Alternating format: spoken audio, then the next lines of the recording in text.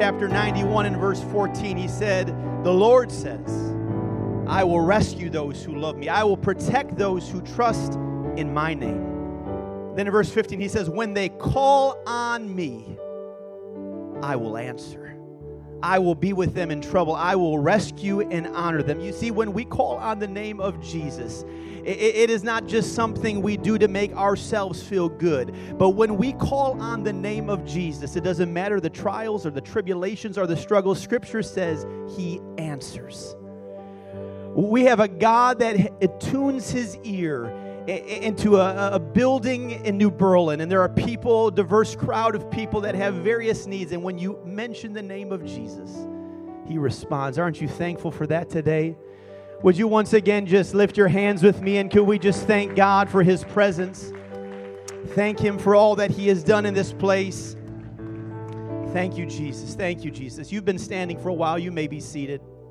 Give me just a minute. Shakespeare was noted with saying in the play Romeo and Juliet. Some of you have no idea what that is. But there's a famous line that Juliet says to Romeo. She says, "What's in a name? That which we call a rose by any other name would smell just as sweet." It's a question that Shakespeare put within the play to signify that what we call someone or that what we call something is irrelevant. It's meaningless. It's pointless. It's your name is merely a placeholder. My name is David, and my name means beloved. I know there are a couple Davids in this room today. We are beloved. My sisters could tell you that I have lived up to my name. That for the past 37 years, there's never been a moment where they have not loved me. But my parents will definitely tell you that I'm beloved. But I feel that I have lived up to my name. But Shakespeare would argue that it's irrelevant, it's unimportant, it's just a name. In biblical times, a name was important, it was meaningful because it spoke to the life of an individual. Names represented identity, authority, and relationship, among other things.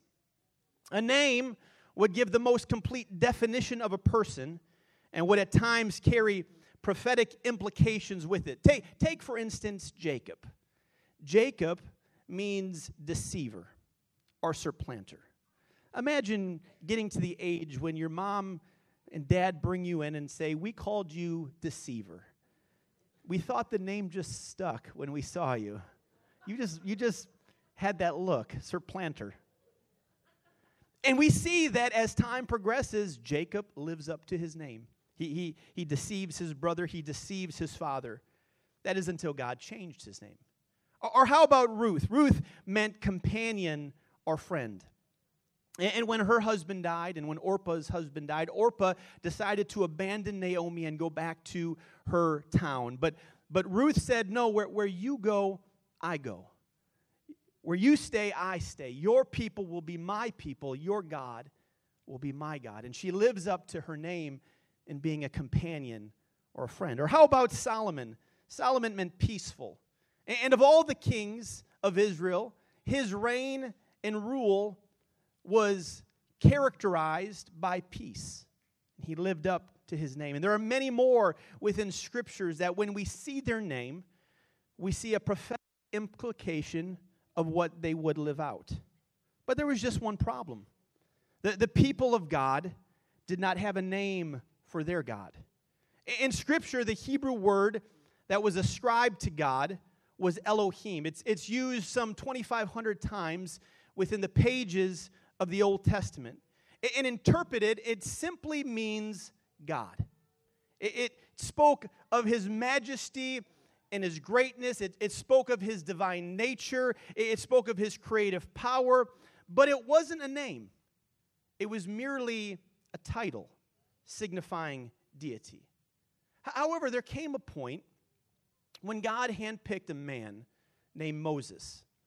Moses found himself in front of a burning bush. And God had just given him a very tall order. And Moses is wrestling with the complexities of his feelings about himself and the complexities of the job ahead.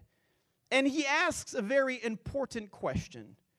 He says, suppose when I go to this people, they ask, who sent me? What do I tell them?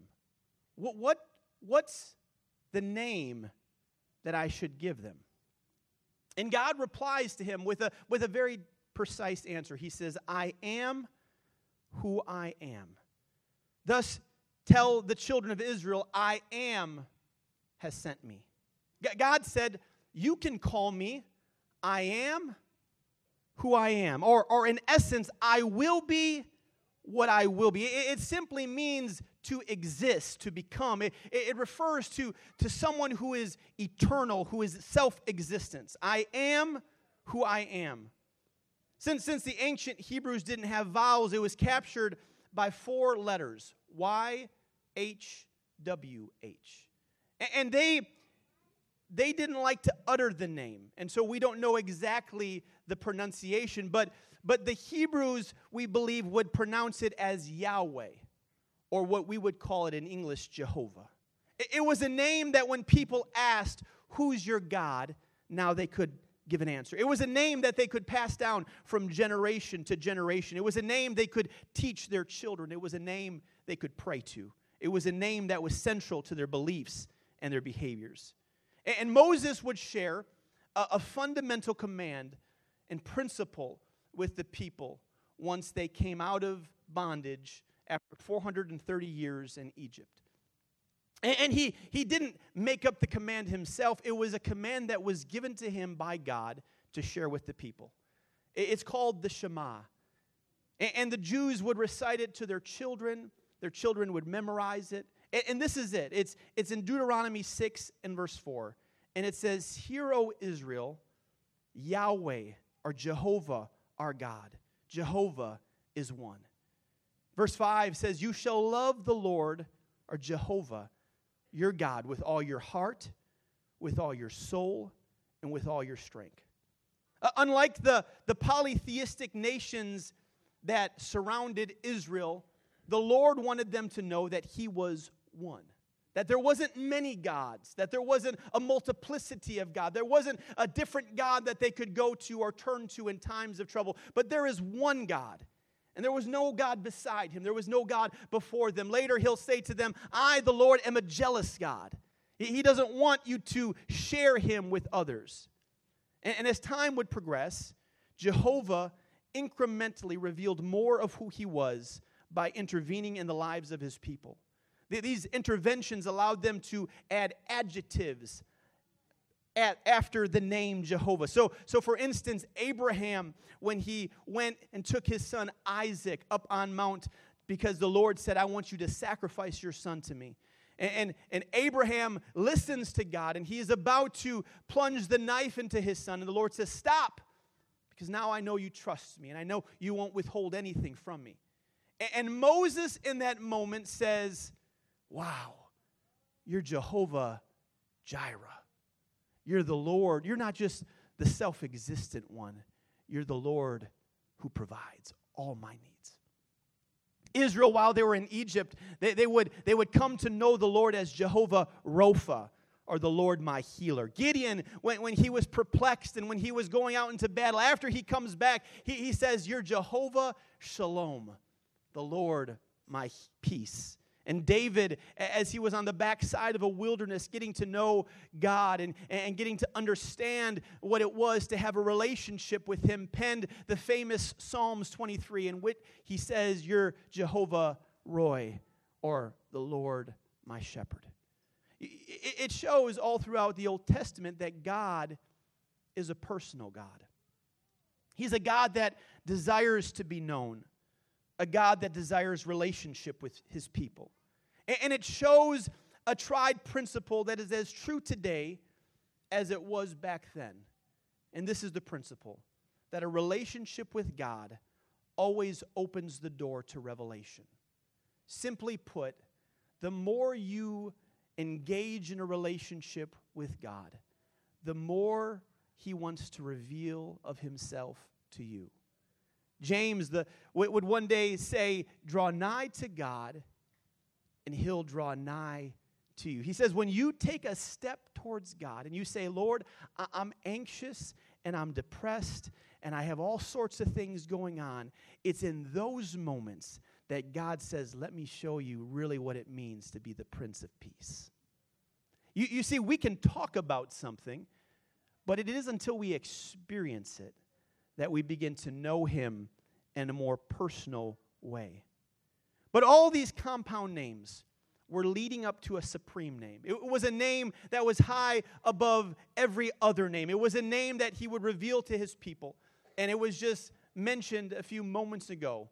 It was when Gabriel meets with Joseph in a dream.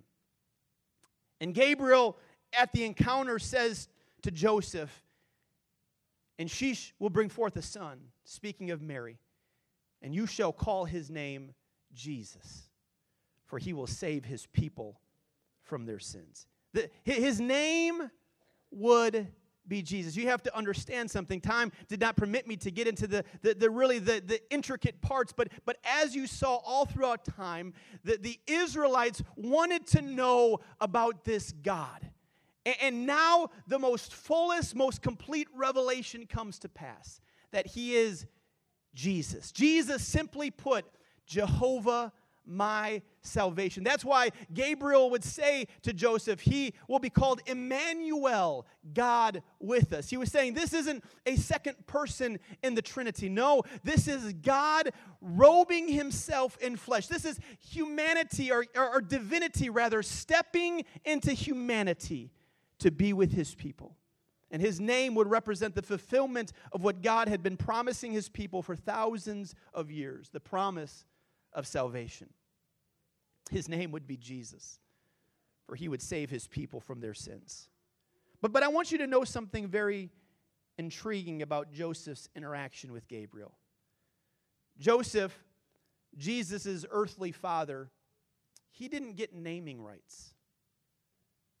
Gabriel didn't collaborate with Joseph and say, what do you think we should call him? There was no suggestion box. There was no ask of Joseph as to what the name should be. Joseph got no say in the matter. Why is that important? You have to understand, in a patriarchal culture and society, it was the father's absolute right to name his child. He had complete rights over his children, and naming his children was a sign of his control and his authority over the family. And in one moment, Gabriel takes it all away from him. He shall be called, not he might be called, not he could be called. He shall be called Jesus. By refusing to let him name Jesus, the angel is really saying, if Jesus is going to be in your life, you're not going to be the one to rule. This child that's about to be born, he's the one that's going to rule and reign. Sometimes I think if we're not careful, we come to God, but with our conditions. I'll serve you as long as I don't have to give up fill in the blank. I'm interested in taking a step forward, and I'm interested in serving you as long as I don't have to do, or as long as I can do X, Y, and Z. And unbeknownst to us, when we approach him that way, what we're really doing is we're trying to name him. I'll take Jesus on my terms. I'll take Jesus in my way. I want a relationship with him, but really only when I need him. I'll take Jesus in my troubles. And so we name him what we need him to be. The bills are due. I need you to be my provider. I'm lonely. I need you to be my companion. And he can be all those things. But if Jesus comes in your life, you don't control him. He controls you. You don't call the shots. He's the one who directs your steps. It's not your will. It's not your dreams. Just as Jesus taught his disciples to pray, it's your kingdom come. Your will be done. So when you come to Jesus, here's the thing. You have to drop your conditions. And this is countercultural to our Western thinking. And that's why it can be so hard for us to walk this road, because we have a thing called freedom. We live in a world where I have a vote, and that flies in the face of what it is when we come to God. Jesus said this to his disciples in Luke chapter 9. He said, if anyone desires to come after me, let him deny himself, take up his cross daily, and follow me. In a culture that says, be true to yourself, Jesus said, no, you first have to deny yourself. In a culture that says, follow your dreams, Jesus says, surrender your dreams to me and follow me. And Gabriel said in that moment to Joseph, you shall call his name Jesus. Paul, many years later, was writing a letter in prison, and the theme of the letter is joy. And as he's writing to this church in Philippi, he begins to think back to a moment in history where Isaiah the prophet would declare something so powerful. And he pulls back because now he has seen the revelation of Jesus. And he says in Philippians chapter 2 and 9, therefore, God also has highly exalted him and given him a name that is above every name. That at the name of Jesus, every knee should bow, of those in heaven and of those on earth and of those under the earth, and that every tongue should confess that Jesus Christ is Lord, to the glory of God the Father. Paul was speaking of a futuristic day, and he said, on that day, every knee will bow. Every tongue will confess. Meaning, everyone on that day will acknowledge him in word and in deed. He said, whether you're willing to do it in this lifetime or not, there's coming a day when every knee is going to bow. It doesn't matter the religion that you associated with. It doesn't matter the God you worshiped. It doesn't matter if you said you were atheist or agnostic or non-religious. It doesn't matter what you chose to do or what you chose not to do. He said there's coming a day, regardless of what you did or what you did not do, where every knee is going to bend and bow. And every tongue is going to confess that Jesus is Lord. Why don't you stand with me? We're not at that day yet. So here's the thing. Today, we have the opportunity to acknowledge him in everything we say and do. Today, we have the opportunity to willingly and cheerfully, joyfully call on the name of Jesus. Paul would later say, whatever you do in word or in deed, do all in the name of the Lord Jesus Christ. You might say, well, is this one of those Jesus-only churches? No, well, according to Paul, this is a Jesus-everything church. Everything we do, everything we are, everything that happens in our life, we do it all in the name of the Lord Jesus Christ. He said, neither is there salvation in any other name, for there is no other name under heaven given among men whereby we must be saved. That's why we boldly declare the name of Jesus. That's why we have invoked the name of Jesus over this congregation in this sanctuary in song, because we believe there's power in the name of Jesus. And it all goes back to that dream where Gabriel said, you shall call his name Jesus. And then he finishes it. He says, for he shall save his people from their sin. You see, there's something that you have to also understand, that not only do you not get naming rights to him, but when you call on his name, you're admitting something. You're admitting that I'm a sinner. That if I'm going to call on the name of Jesus, I'm taking a step in my life and realizing there's areas of my life that maybe have not been lived for him. There's things that I've done, there's things that I've said where I have fallen short. He said all have sinned and fallen short of the glory of God. So that means I'm not calling anyone out, but every person in this room has sinned and has fallen short. But here's the beautiful thing that Paul would write to Rome. He said, for whoever calls on the name of the Lord shall be saved. He says all you have to do is just call out to him. And when you call out to him, he will respond. And so they're about to sing another song here. And I don't know where you are in this place today. Maybe you've come here today and you feel far from God. Maybe you just can't wait for this year to be over because 2023 has been a year to forget.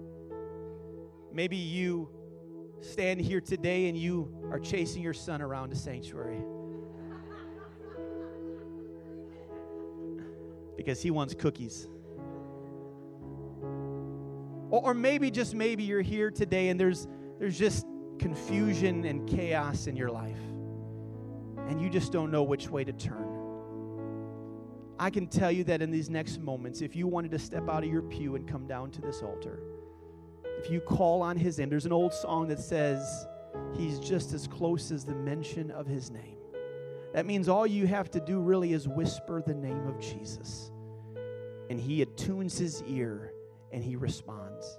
So as they sing this last song, would you maybe grab the hand of the person next to you, or maybe you want to get along with God, maybe you want to come forward, but would you just take a moment to spend some time in the presence of God? Let me pray for you. Jesus, I thank you today, Lord, for every person under the sound of my voice. I thank you, Lord, for all that you have done for us. I thank you that you've given us a name that we can call on.